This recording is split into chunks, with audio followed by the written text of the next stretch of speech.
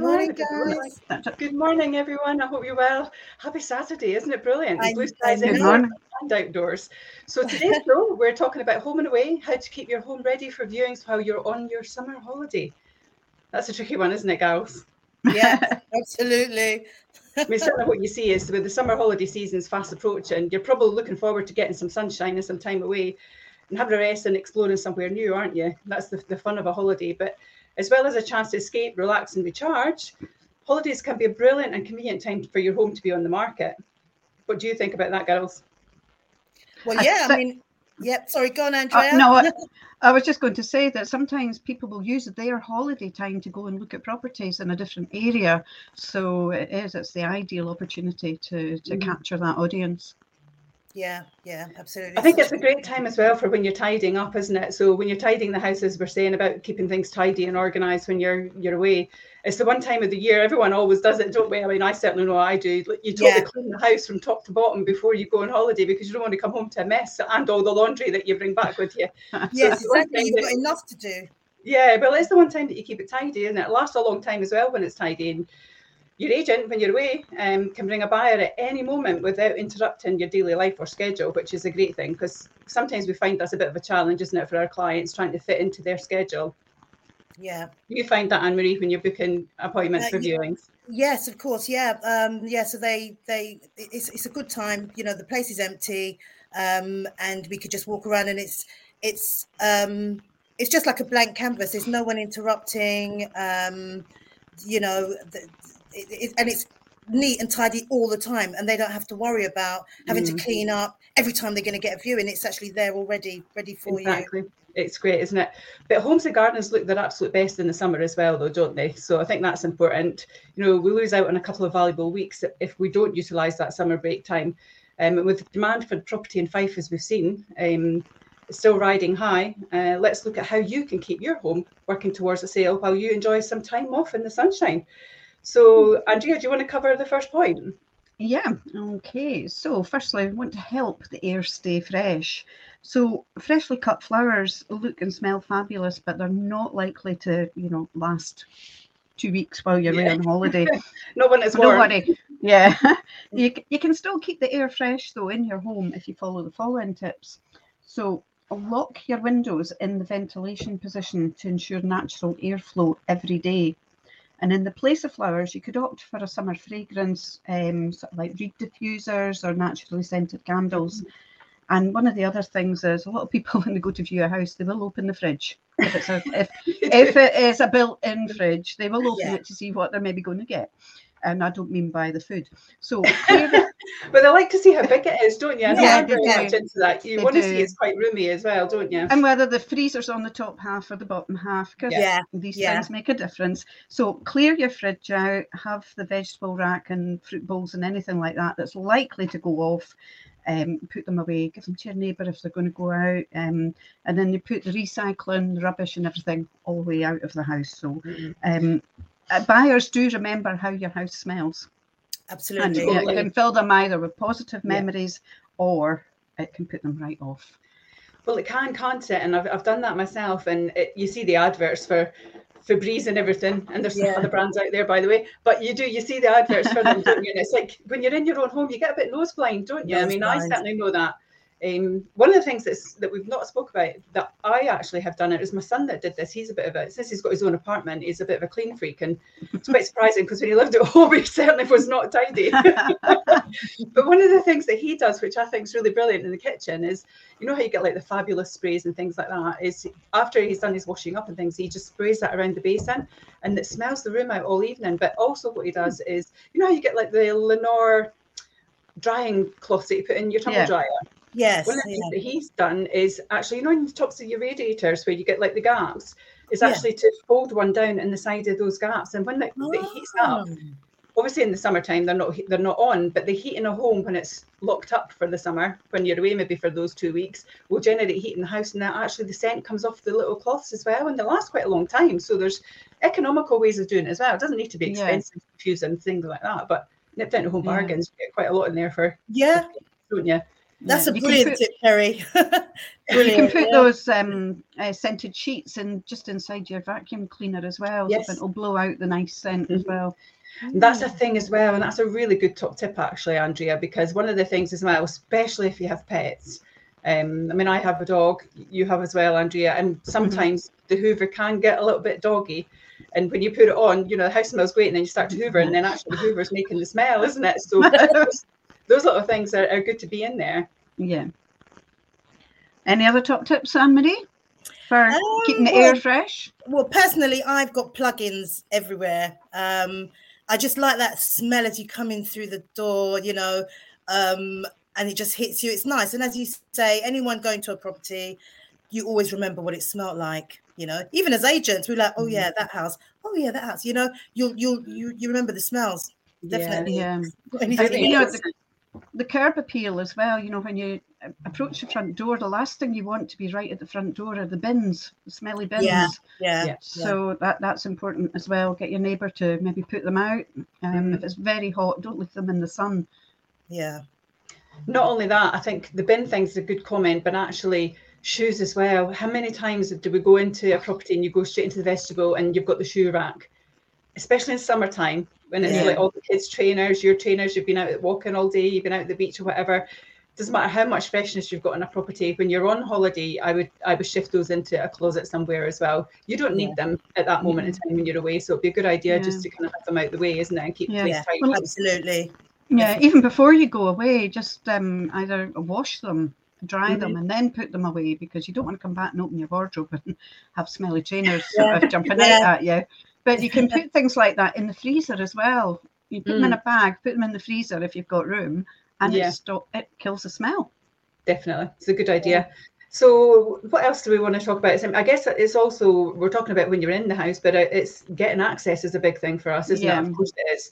So the second point I would say is make sure you sort your locks and keys out.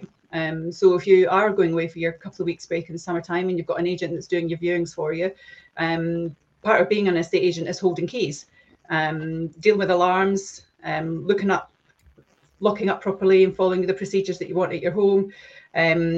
For us, it's all in the day's work, but actually it's those little things that sometimes can be forgotten.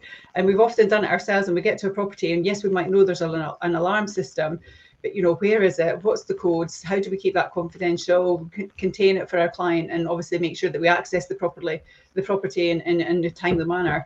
A property that we've sold recently, I must admit the first time I went there, I was a little bit apprehensive because it had a inner door as well to the vestibule. So when you went in, the alarm didn't necessarily go off at that point.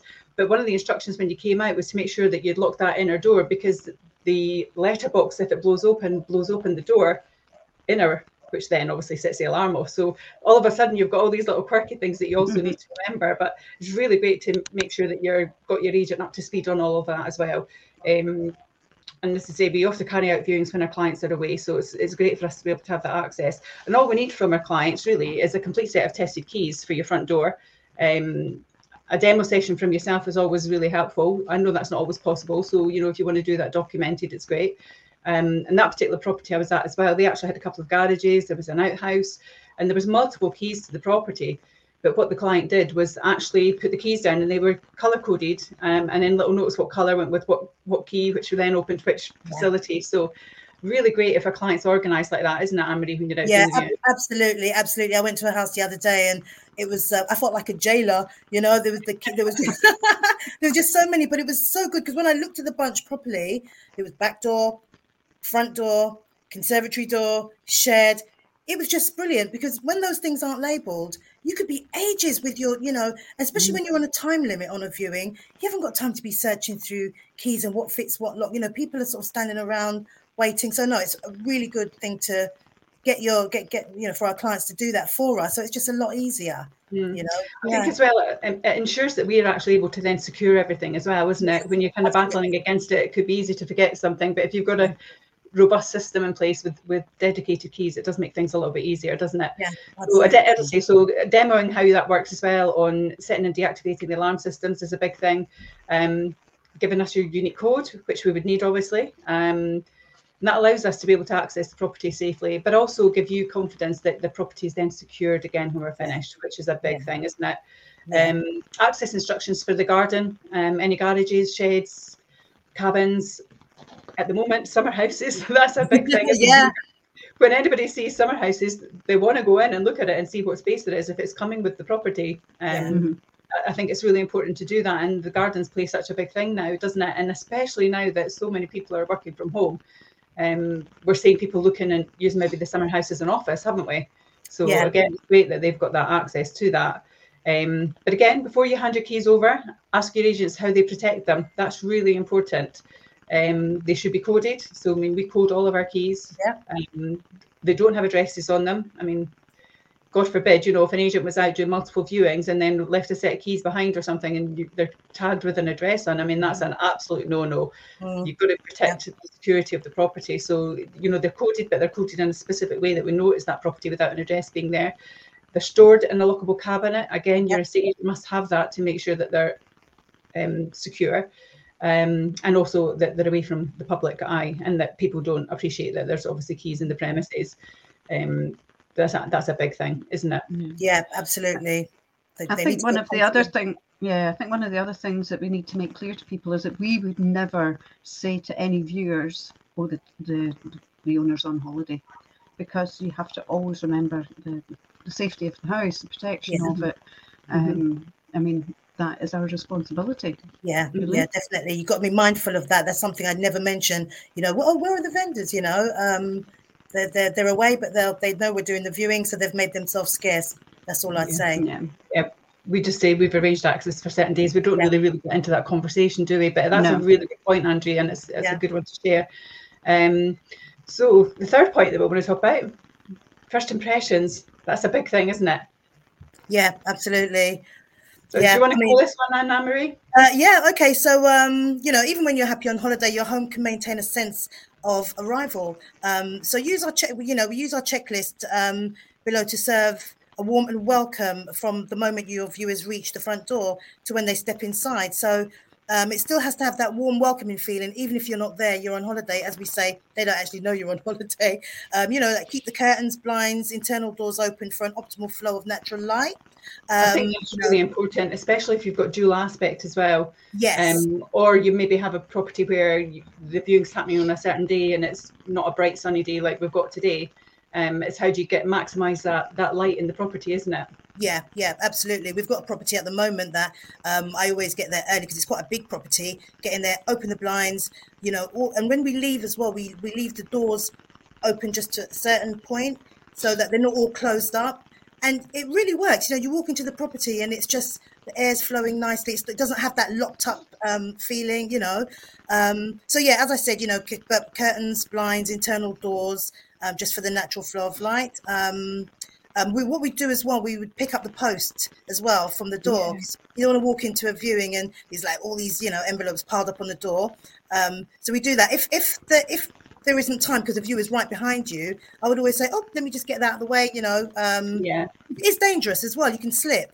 So I always try and get those out of the way so they've got a clear way to when they come through the door. I think as well at the moment, if you get the flyers for all the takeouts and things like that, and menus and what have you. You don't want to see that on the floor. No. But secondly, as well, if the post's on the mat, the address might be showing, and that's kind of confidential information as well. We don't want anybody be able to see all that, do we? Yeah, that's right. That's right. So we always try to put them in a place where they're out of sight. I'll pick them all up. Cupboard, a drawer. Anything like that.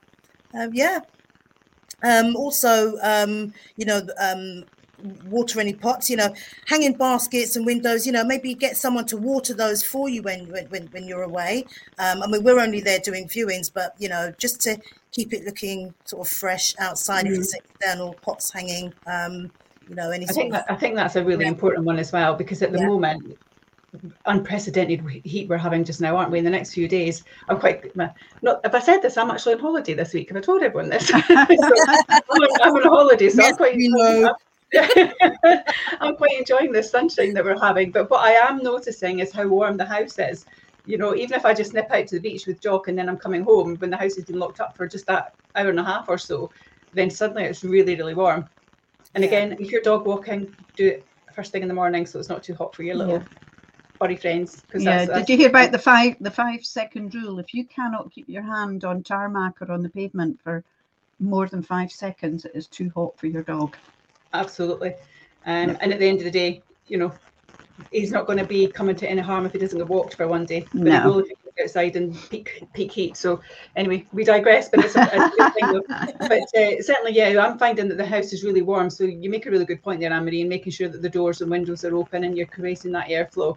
And I'm doing it actually, even when I'm out, is just putting it on that lock position where it's kind of the security bit, but it's just slightly open. Yeah, so again, like it's still a ventilated coming in position. Yeah, exactly. So you've got it in that ventilated position. You're right. So the other big challenge, I guess, as well, is the kind of leaving everything neat and tidy. How do we achieve that, Andrea? Well, I don't think I've ever achieved that yet. So, but anyway, once you've found your flip-flops and selected your swimwear and you've packed all your sun lotion and everything, there are some things that you can just quick go around, leave the kitchen and bathrooms clean, sparkling. With nice products on display. Don't leave your sort of half-empty shampoo lying in the bottom of the bath. Actually, that's a really good point, and that's something that we see when we go to viewings or when a photographer goes out. You'll get that in the bathrooms, won't you? You'll see all. I know that a house is lived in, and you want it to be that way. And people, when they're coming to view your house, they want to see that it's a lived-in home. And that's not too clinical, but things like that, like half jars of like hand wash and lotions and potions, they are a bit of a no-no, aren't they? Yeah, definitely. It's too personal. No one really wants to see that. No. Really yeah, I mean, you're trying to make an impression as well. You know, yes, you want people to say it's a home and it's lived in, and it's not a show home, but you know, there are balance, boundaries as to what is acceptable to leave on show. So how would you overcome that then, Andrea? How would you prepare a home for that? Would you kind of have a special box that you could put everything in? Are we quick? Yeah, easily. And if you've got cupboard space, if not, I mean, you might be a 2-car family. Put the stuff you're not needing in your car. Just put it in black bags, put it in the car, hide it in the boot while you go away on your holiday with your other car. Or just, you know, just hide it in a shed if you've got a shed. Most people do actually prepare their houses pretty well for sale anyway. And, you know, they'll buy that special set of towels just to have neatly there, and, you know, little ornaments and things that they buy out of B&M and other well-known stores to make their houses look dressed. But yeah, no, I mean, I did it. You know, I think everybody probably does it. But anyway, things like toothpaste and that, just put them all away in the cupboard. Nobody needs to see your toothbrushes and other things. So I think with the toothbrushes as well, you never want to leave your toothbrush out just in case you have an unwelcome visitor and your toothbrush gets used for something else. Yeah, exactly, because you'd never know. You'd be using it again. You sound like a Facebook reel there. You'll never know. You'll never know. I might make it into one. Anyway, in the living room, plump up your couch cushions, clear coffee tables and vacuum the floors. In the bedrooms, make the beds. Don't leave unmade beds. Just tidy up the dressing table and, you know, get any laundry into baskets, or put it into the washing machine and just leave it in the washing machine. And it's ready there when you come back. Yeah, I think that's a big thing as well. It's not only about keeping that tidiness as well, but laundry baskets, depending on what ones you have. You know, if you've got like the plastic ones that have the holes in them, and you've left a whole basket of laundry, perhaps before you go on holiday, after 2 weeks, that's going to be quite ripe. So you want to be doing something about that. The next bit is children's toys. Now, if you've got a young family, they have loads of toys, and it's impossible to hide everything away. So leave it neat. You know, leave them in sets together. You know, if they've got like the cowboy town or the big red bus and things like that, leave them together in one place and not scattered about. You just have to be mindful that people that are coming to view the property might have children and they might want to see it and want to play with it. So that's a big challenge though, isn't it, with children, because their rooms are to be creative and play in, aren't they? They're meant to be for that function, but my son with my grandson, he's got some great ideas, and he's got all these crates, and so Lego is the big thing, isn't it? Oh yeah. When you stand on a piece of Lego, oh my goodness. that's so. But anyway, Lego is a big thing as well, and kids like creative play and colours and paints and all this kind of thing. And I think having the crates are just fantastic because you can fill them up quite easily and just pop them onto the beds. And I think that makes a big difference for keeping things tidy, doesn't it? Yeah.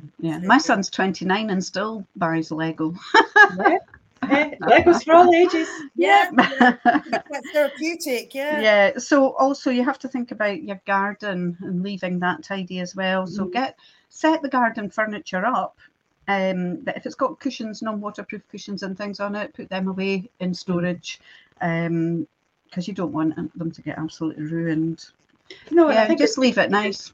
Yeah, I think that's a really good thing as well. And you do want to leave the garden set up because the garden, as we all know now, is people have spent so much time in them over the last couple of years with everything that's gone on, haven't they? And I think that the garden's really important to show that it's an extension of the property, isn't it? And functioning space. And if you put everything away in a shed, it's really difficult for some people to visualize what potentially they could use the space for. So if you do have outside furniture, it is great to keep it out, but again, it's about making sure as well that it's in good condition. You know, if it's had a lot of years of use, and maybe just giving it a quick varnish or something like that as well, and just making it look nice coming, isn't it? And you get so many beautiful things like big teacups that you can put on the table with flowers in and things like that as well, ladies, don't you? Which can make things really nice. And just that splash of extra colour and functionality that people want to see, isn't it? Yeah. How are you managing with your garden, Andrea? Because I know you were doing quite a bit of work to yours. Well, we have literally just had our conservatory roof replaced. We got it finished yesterday, so I've got all that to sort of get decorated. And at the moment we're kind of in a wee challenge between the other half and me about what I want. A nice wallpaper that's maybe got like big leaves and things on it. We've got one wall that we could wallpaper, and I think it would just make it just be like the garden coming in. So I'm working on them. He'll be agreed by the end of the night. He doesn't know it yet, though. No. How do you manage with outside space, Anne-Marie? Because I mean, in your situation, you don't have the garden piece, but I mean, no, not at the moment. Don't you? Yeah, that's right. I mean, before I went where I am now, I've always had a garden, and I'm very much a garden person. I mean, you know, the hubby would be doing all the hard work, mowing the lawn and things, but I do like to decorate a garden, and I do believe, as you said previously, the garden is an extension of your house. You know, nice table and chairs, just a nice little finishing touches, potted plants. I love all that, you know, and on viewings as well. When, as you said, you know, when it's set up like that, people can see what they can do with a garden. As opposed to just a blank canvas with just, you know, monoblock, nothing else. Because some people can't actually envisage what they can do. Not everyone can do that, you know. So I love the outside space. Yeah, I do miss having a garden actually, but I will get one day, another one. I would say that, you know, it doesn't cost a lot of money to make a little impression in the garden. No, not you at know, all. I was wandering around garden centre bits yesterday and looking at little things and think, oh, that's absolutely amazing, you know. But I didn't have the time to actually browse further and pick things that I really wanted. But it doesn't, you know, you can buy little cheap plastic pots, you know, and you can get little herbs put in them, and you can do that for about £10. And even then, just that a little bit on the windowsill of herbs, different herbs, you know, can make such a big difference. It can do. And do you know what I love? Aldi are fantastic for things like that. You know, when they do like their weekly specials. Yes. The only thing is, if you see something you like in there, you can't go home and think about it, because when you go back, they never have it left. It's not there. So you've just got to go with it. But I actually purchased something last weekend and I put it up, and I'll send you the video of it after, ladies. It's fantastic. But basically what it is, it's a wind turner, and it's in the shape of a peacock. So each side of it's got a peacock, but then it's a solar one, so it's got like a light in the middle. So when the wind's coming, each side goes, so it's like the peacock's feathers fluffing. Yeah. Lovely. Oh, but last night That it was sounds really good. Yeah, it was going like the clappers last night, and the light was on, and the light changes colours as well. And oh my god, it was stunning. $14.99. Wow. Yeah, send the video, Perry. I'd love to see that. Yeah. Oh, this is beautiful. So as you say, Andrea, it doesn't need to be expensive. No, not at all. So I think setting the stage for your viewings not only helps you impress a buyer, but it also means by getting your garden nice, when you come back for your holiday and you're kind of on a high, maybe not so much because you're kind of coming home and you're relaxed, you've had a great time. The kind of going's always great. The coming back's always a bit of a sad moment, isn't it? But the great thing is you're looking forward to being at home, aren't you? And you can come home, you're feeling happy, your house is going to look great, and the garden's going to look smashing as well. So it's a good way to end your holiday, all that preparation beforehand. And you never know if you've done that preparation beforehand as well, and your agent's been able to get in there when you've been away. Maybe you've even sold your house when you've not even been there, which is another good thing, isn't it? That's true. Yeah, we've done that, haven't we? Can I just, I've got a couple of comments here this morning. Angela is saying, good morning, guys. Good morning, Angela. Morning, Angela. Hope you're enjoying the show. And we've also got a comment here from Zoe. It's been frantically feeding and watering the roses at her front door to try and get them to bloom for more viewings. Zoe's house will be on the market very, very shortly. You can see the previews for it on our Fife Properties channels. It's a fabulous house over 4 stories in Newborough at a very, very good price. So that is one to watch out for. Get in touch. You're right, Zoe. It's important to water them, and I'm doing a lot of that at night as well, while it's a little bit cooler, so that from first thing that they're getting a bit of a rejuvenation over the night, which is great.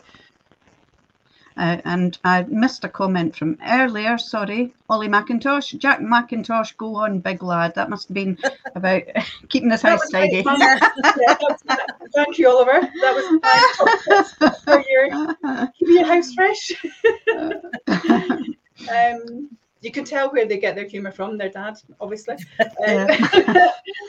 So what's the other comment we want to do? I think the 5th one really is about keeping a channel open. What do we mean by that, Andrea?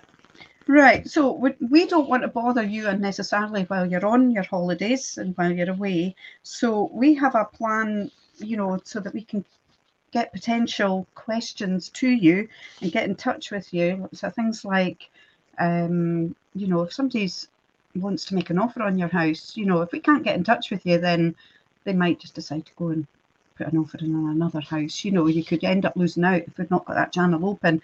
So you might not want to have your phones, you might not be able to have your phones, but being able to get you, like WhatsApp or Facebook Messenger, some way or other to be able to keep in touch with you is always quite a priority when you're away. I agree with that, and I think that's one of the things that we tend to do with our clients is we set up WhatsApp groups with all of the team and the clients. So it's a really quick and easy way to be able to communicate, isn't it? And no matter where you are in the world, WhatsApp's going to work. So you might not be able to phone someone, and they might not be able to pick up emails, but 9 times out of 10 people can pick up a WhatsApp message, and it's a really quick way to kind of get answers to questions and to get that communication across. Yeah. I remember a very quick story when I used to run my boarding cattery in Newborough that's no longer there anymore. I was looking after a 2 guinea pigs for this little boy, and they were away on holiday in Germany, and one of them died. I got there one morning and the guinea pig was dead, and I tried to phone, couldn't get through, sending emails, sending messages, no. And then the other guinea pig got ill, still couldn't get through to them, had it at the vet and everything, and unfortunately it died as well. So I thought, what do I do with these guinea pigs? So I had to put them in a freezer, unfortunately, and keep them until, because I didn't know what this little boy would want to do, or the parents would want to do with them. I couldn't just dispose of them. So they came back and he was so excited to see his guinea pigs. I said, well, I've been trying to phone you. I said, I'm really sorry, but they've both passed away. Did all we could for them. But so it is really important. It's not going to be as tragic as that with your house, but it's really important to keep the channels open. Definitely. Not just that. I mean, the client might have questions. They may have forgotten something, or want to communicate with us in regards to something. So again, it's a great way for them to be able to do that and not have to think about having to phone us or email us or what is our contact information. It's just a real clear channel of communication that can be done speedily as well, isn't it? Yeah, definitely. We've been doing a lot of that lately because we have had a few of our clients on holiday at the time of the year. So we have had to to do that recently, you know, and the time difference, you've got to sort of, you know, plan that as well. But as long as that channel is open, it's, you know, no problem. Yeah. Some of the other things that we would require from you is probably photographs of your recent utility bills, in case viewers ask about running costs, even more important now that costs have gone up. We would also want to double check that we have up-to-date details of fixture and fittings that you're including in your sale. That's a really good one, actually, because someone will go to view a property, and whilst it might not be described in the schedule, our sellers sometimes are quite happy to kind of leave certain items. And I had that situation just last week as well when I was doing a viewing, and people that have bought that property, it's a beautiful property and lots of character in there, but there was a light shade, for instance, that was quite antique-y looking. It was just absolutely stunning, and they said, you know, nothing else in the house we would like except for that. Is it possible for us to have that? So it was really great for me to be able to communicate quickly, because, you know, little things can make a difference, and actually that support and that relationship's getting built with that communication, isn't it? And great for your client to be able to give you a quick answer, great for the buyer who's getting that quick result as well, but it just shows efficiency in motion as well for how we're doing things, isn't it? Yeah, absolutely. I mean, when I go to viewings, one of the main questions really is, are they leaving this? Are they leaving that? You know, we need to sort of know these things quite quickly, because that could make or break them. You know, that could be whether they buy the property or not. You know, can make a difference. Not quick enough, they go on to the next property. So, they do. Yeah. I mean, you know, sometimes you've got maybe a nice light fitting that has maybe cost quite a few £100. But, you know, and they think, oh, no, we're not leaving that. We're not leaving that. I said, look, or the TV that's fixed onto the wall. No, we're not leaving that. I said, look a minute, you're maybe going to get 10,000, 20,000 more for your house. Go and buy another one. Exactly. Just leave that one. Yeah. Sometimes they might have sentimental value to that. That's what I was just going to say. Functionality is one thing, but sentiment is a different thing, isn't it? And in this particular situation, I wasn't sure if the sentiment would actually mean that they wouldn't wish to do it. They did in the end, but it was great just to have that quick communication. So you're right. I think having an understanding of what is remaining, because not only that, it's Anne-Marie and I sometimes won't be at the property through the kind of bringing it to market phase. We're only there once we go to the viewing. So if it's not detailed in the schedule, then we don't know. So it's really important that we get that information up front. It does make a difference. Absolutely. I think the reason that we never detail things in our schedules is because a lot of it can be left to negotiations. Yeah, because that's another thing I do say. If I'm not sure if they're leaving it or not, what I would say is, you know, any freestanding items are usually negotiable on an offer. So that's something that, you know, we can look into, and which is true, because they may not have even mentioned it when they you know, bring the house on the market. So that's another thing I say to people as well. Just tell the husband not to linger around the kitchen too long. Be counted as a freestanding option. Oh dear. So, and some of the other things is we would need to reconfirm any preferred timescales for the move, because you might get a viewer coming in and say, look, we're almost ready to move, but we want to leave it till the end of the school year so our child can finish their school year and start again. So again, that, you know, these things are all negotiable depending on what the level of the offer is as well. But we do need to be able to communicate fairly fast with that. And I think there's not only that, there's here we Good go. morning. Hello, good morning. Hi folks, how are you? Hi, fine, thanks. Good stuff. You're late. What time do you call this then? Trying to do anything about the planes. EasyJet, not so easy. So we're one. Yay! Who would have thought that? I know. Do you want to tell us a little bit about that, Jim? Best community fundraiser, apparently. Apparently, that out of Agents Giving, which is part of the whole agency network in Britain, decided out of every single estate agent in Britain, we were the best community fundraiser in terms of what we were doing and the engagement with our community and actually giving back to our community as well. So it's a pretty, I mean, for me, it's just like, well, I just do that every day anyway. So what does it matter? Whereas for them, it's like, oh my God, you actually do something that no one else does, way beyond what every other estate agent does in Britain. And that's why you deserve the award. So we'll just keep doing it. I'm going up to the pump track after this.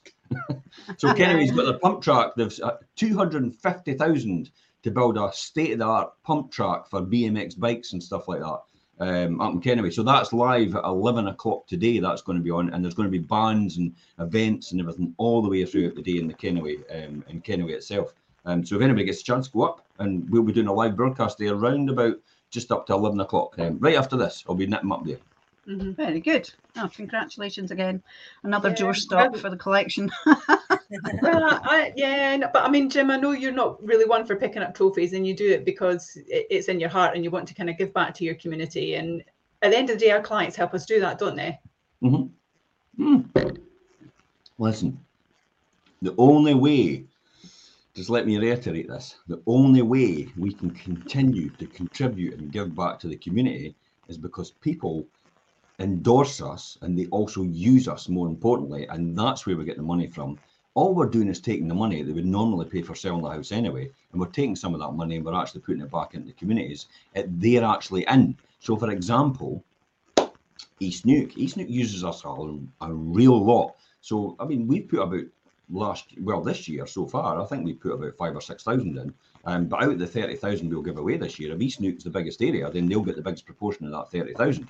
If St Andrews is the biggest area, they'll get the biggest proportion. Of Cooper or Leven or Glenrothes or Kirkcaldy or Dunfermline are the biggest areas. But proportionally, it will be split based on the amount of fees we actually get from each area. So if every one of them gave us the same proportionate amount, that £30,000 will be split between all these different communities in the same proportion to that.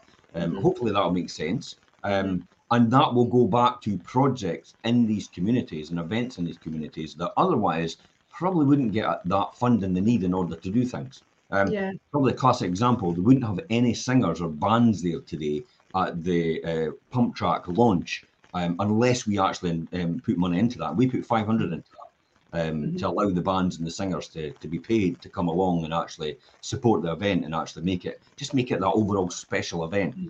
The Largo Arts Festival is another one we've just put into the now. Then that'll be starting this week, the whole week, and we put £1,000 into that. For the Largo Arts Festival, and there's more and more all over the place, but we do this consistently on all the time for that very reason. I know you mentioned a couple there, Jim, but and this is not what the show's about, but it'd be great for our community who maybe don't know this. What other charities or events or little businesses have we helped recently over the last maybe 6-7 months?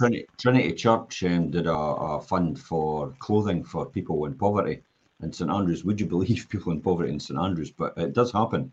So they did a fund for that. So we'll give them 500 to that. We had the Women's Wellbeing Club, which is run by Sharon Munro. We gave her another £500 towards that. And then we also gave another £500 towards other funds as well. £1,000 to the St Andrews Community Hub in St Andrews on the road as you go out. That's a really important project as well, which actually has the community hub, but also has the food bank linked onto that on inside the same premises. So it's just all these different things we put into. Silverburn Festival, the one that went on recently, the one for raising funds for Silverburn. We put I think 500 into that. We put another 1,000 into Fife Fest. That's part of sponsorship, but more importantly, Fife Fest is in Silverburn as well, and it also supports Silverburn and contributes towards Silverburn. So by being a sponsor of that event, it actually gives us obviously exposure. It's one of these things that you just do as a normal business, but we chose that because it's part of the Silverburn project. So all these different things. I mean, we'll have a list somewhere on our websites. Somewhere we do this. I had to put it on because I felt that people would want to know more than anything. But really, I was loath to put it on because it's no like, look what we give back to our community. There's nothing like that. And that's not what it's about. But having that list there, though, people might not actually know, Jim, that those businesses or people require support. So it's great for them to be on there. It's a good way for us to advertise them as well, isn't it? It was like when the Ceres Highland Games, who were like one of the main sponsors at Ceres, and when I was at the Highland Games and I was speaking to the chairman, he said that actually they would not be able to do what they do without that funding that they get from their main sponsors. Because Ceres Highland Games is a really important one. We put 1,000 into that. but we also put 1,000 into them the year before when they had the heavies. Because of lockdown, they could only do something up the back of Dangerfield, you know, in the estate up there. I think it's the Montrave estate, possibly. Yeah. So we put 1,000 into them as well, because they, you know, these people come along to these events purposely for competition, and they'll only come along if they're actually a purse or something like that to win. And it's a lot of money, and it's a lot of money to put that event on. So we supported that event in lockdown last year because they wanted to do that, and we wanted to sustain the Series Highland Games and keep it going. It's been going ever since they came back from the Battle of Bannockburn. Would you believe that? 1314, the people of Ceres it was decreed by Robert the Bruce. 1314, they came back from the Battle of Bannockburn, and it was a celebration for the people coming back from the Battle of Bannockburn. That's what it was all about, and it's been the Highland Games, and it's been running from ever since that time in Ceres. Just let that sink in. Over 700 years. Yeah, that's been going on. That's generations of people. It's just it's a real good privilege. It's a privilege really to be involved in them. And other projects as well. The WAVE project out in St Andrews was an important one, because that's taken children from challenged backgrounds and actually helping them by, you know, taking them down. Rory takes them down to takes them down to surf and learn to surf and stuff like that. But it's actually very successful in helping them relax and calm and de-stress and just overcome anxiety.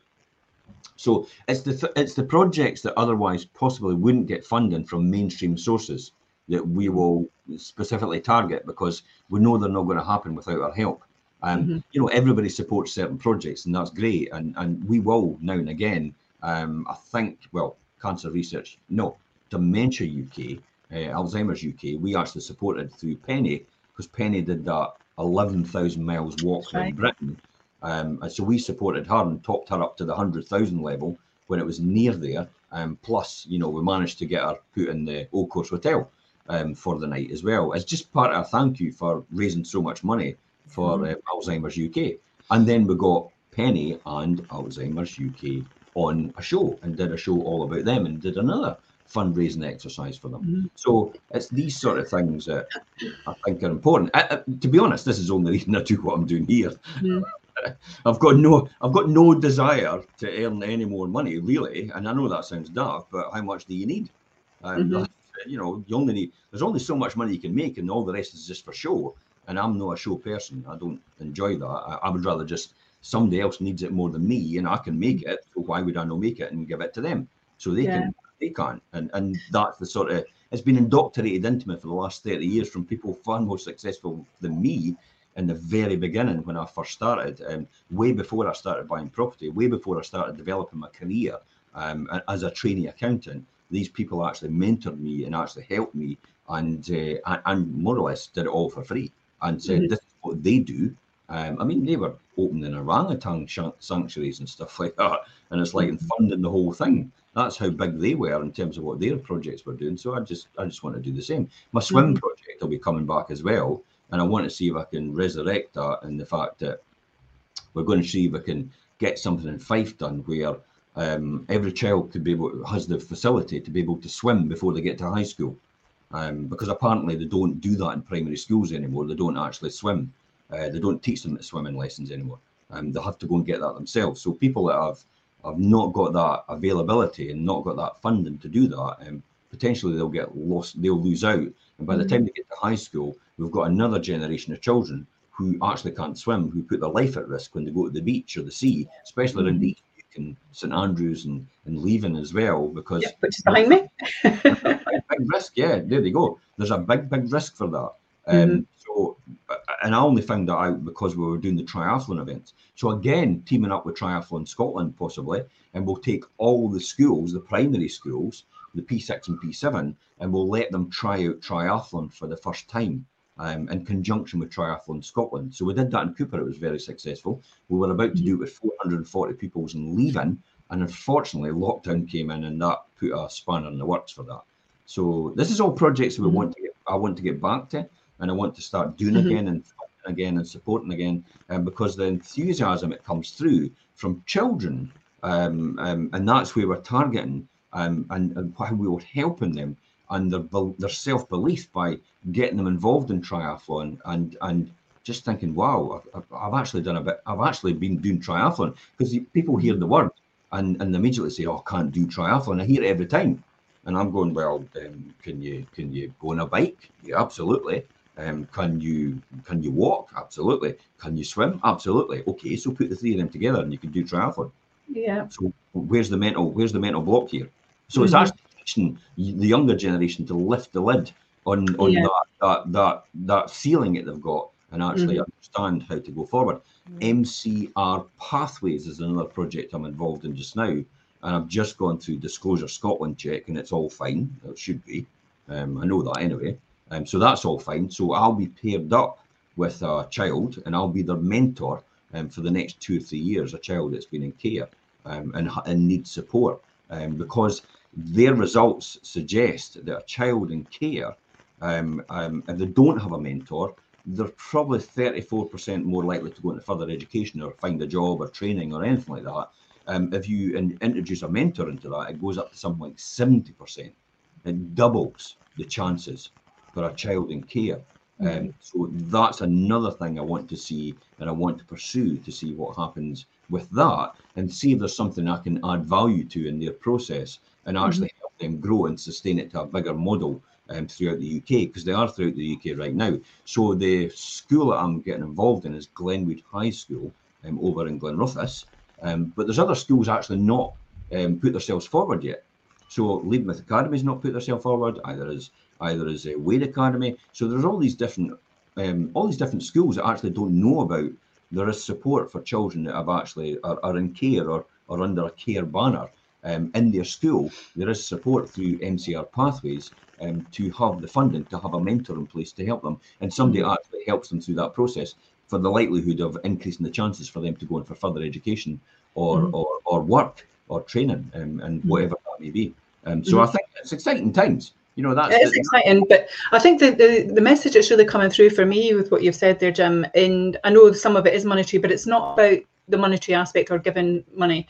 It's about raising that awareness as well, isn't it? And it's promoting that, and that's where I think the way that we use our social media and promote people that need our help and assistance in education or whatever it is on whatever topic, I think that's the biggest thing that actually what we do, isn't it? Here's 2 examples. So I went out to see Murray of Fife Joinery, and I went out to see Michael Bond of the Charlton Estate at Charlton Golf Club just in Collinsborough. Now, I'd seen last week or the week before they've been building eco lodges, and I went, whoa, that seems pretty fancy. I fancy find out more about that. Now, for me personally, it's just like something like I do, but then I more or less thought to myself, well, when I'm interested in something, I kind of think there's other people out there interested in something as well. And if they are, they are. If they're not, they're not. Then fair enough. But so I went up and I did a video with them, and then I shared it with East Neuk community. I think it's really exciting at the very fact that they're building 14 houses, they're creating jobs, and they're putting more or less probably millions of pounds of investments. Charlton Golf Club's got to get rebuilt again after the fire they had in lockdown. So that's got to get rebuilt again. So there's exciting times, because Michael is the new generation, the next generation of the Charlton estate and the family.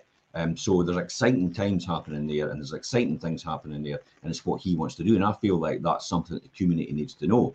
So it is actually given time. The next one is, I've still to put, and I'll put it on tomorrow, is Chris from the RSPB was at the Bowhouse Market just last weekend.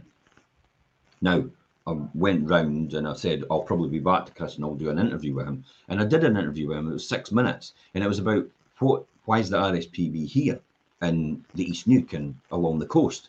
And he was telling me about the project of a certain type of bird that they're trying to encourage in the area. It's here just now. It possibly is endangered, and what they can do, and what the people in the community can do to help that bird population grow and survive.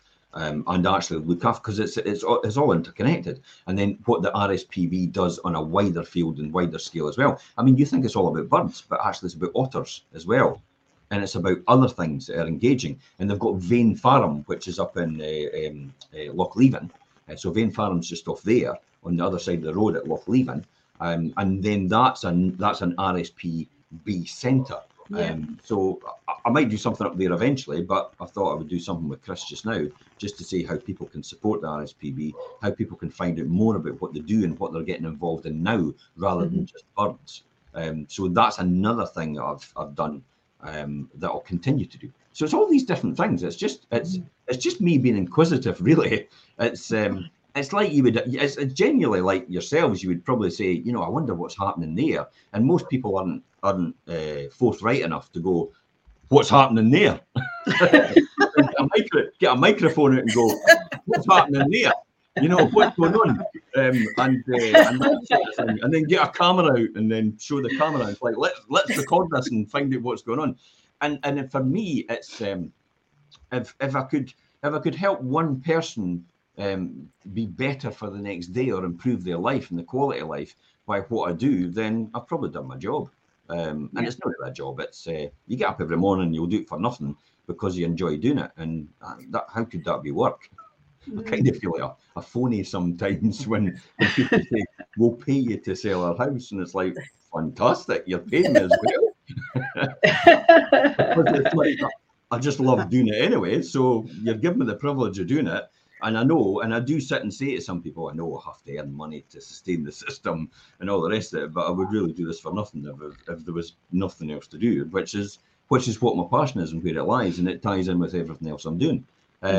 So other things on the horizon, possibly podcasts with some more successful people, possibly from areas of backgrounds that have struggled before, and then finding out how all of a sudden are you so successful at what you're doing? How did that happen, considering the background you were in? So that's maybe one of the things I want to bring forward, because I think overall for everybody and every community, I think it's actually really good to have. So smaller scale of things like, if you've ever watched Stephen Bartlett's Diary of a CEO, kind of like that. And maybe for property investors, you know, Diary of a Property Investor, another podcast series, probably working on, maybe speak to some really successful property investors, come from really hard backgrounds. How on earth did you manage to succeed like this?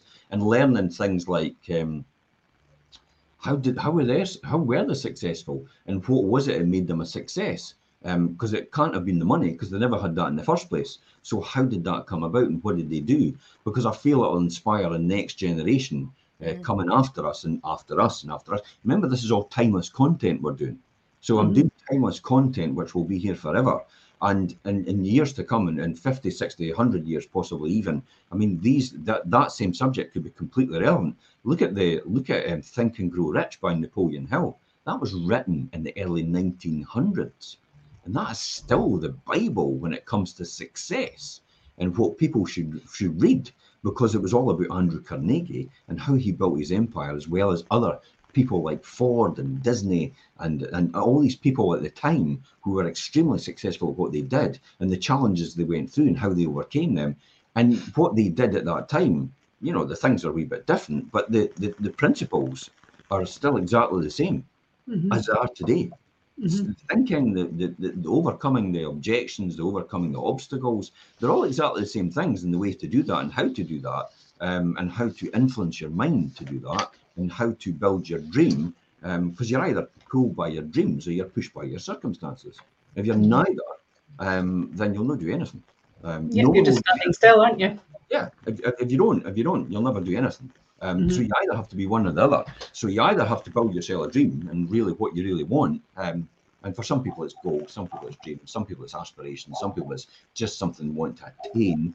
And for other people, they've really got to be pushed by their circumstances. In other words, this is my only one shot. This is my last chance.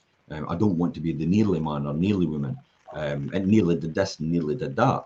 So these are all different podcasts as well. I'm kind of thinking I want to explore and take further forward. But we do that kind of a wee bit on the Wealth Creation Show, and other shows as well. We'll have one-off people in the Sunday slots that we used to do, and I do that now and again.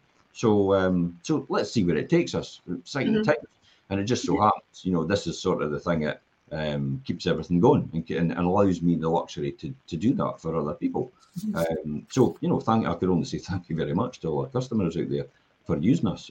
Thank you very much to all the tenants that actually stay with us, because that provides income as well. It comes into the business. Thank you very much to the buyers and the sellers and the mortgages, all arranged, and the the solicitors that work with us as well. It's like all these different people come in and they build that whole thing. So this thing isn't for me really. This thing is a combination of everybody else that's involved with me, like yourselves as well, have actually helped us to achieve this and helped me to achieve this. But that's why it's got Fife Properties written on it, and it's not got Jim Parker, because no man is an island. That's a well-known saying. True. Joe Strummer, Joe Strummer from the Clash, actually, he has a foundation, the Strummer Foundation, and that's his tagline: "No man is an island."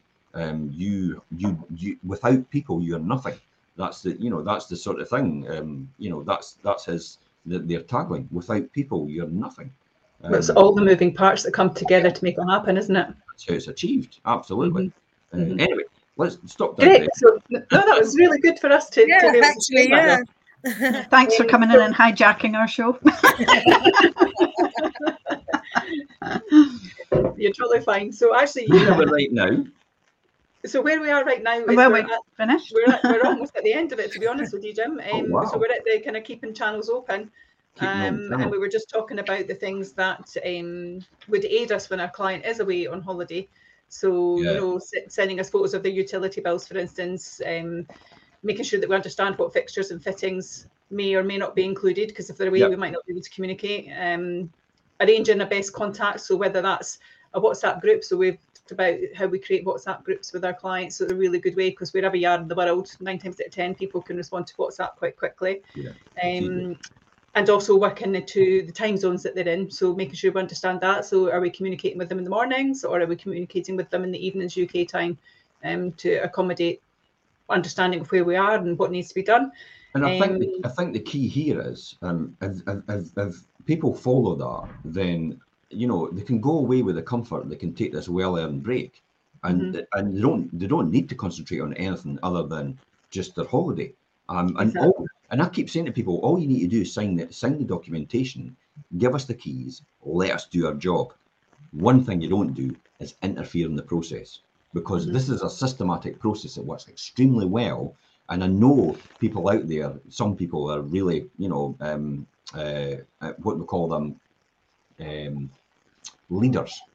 So they're leaders, and they're not used to other people taking over and taking control and leading the way forward. But you have to let the experts deal with the points in their field. I mean, I would never go out now and dream of actually trying to take photographs to replicate what Yvonne does. I would never try to go out and try to do the drone footage now.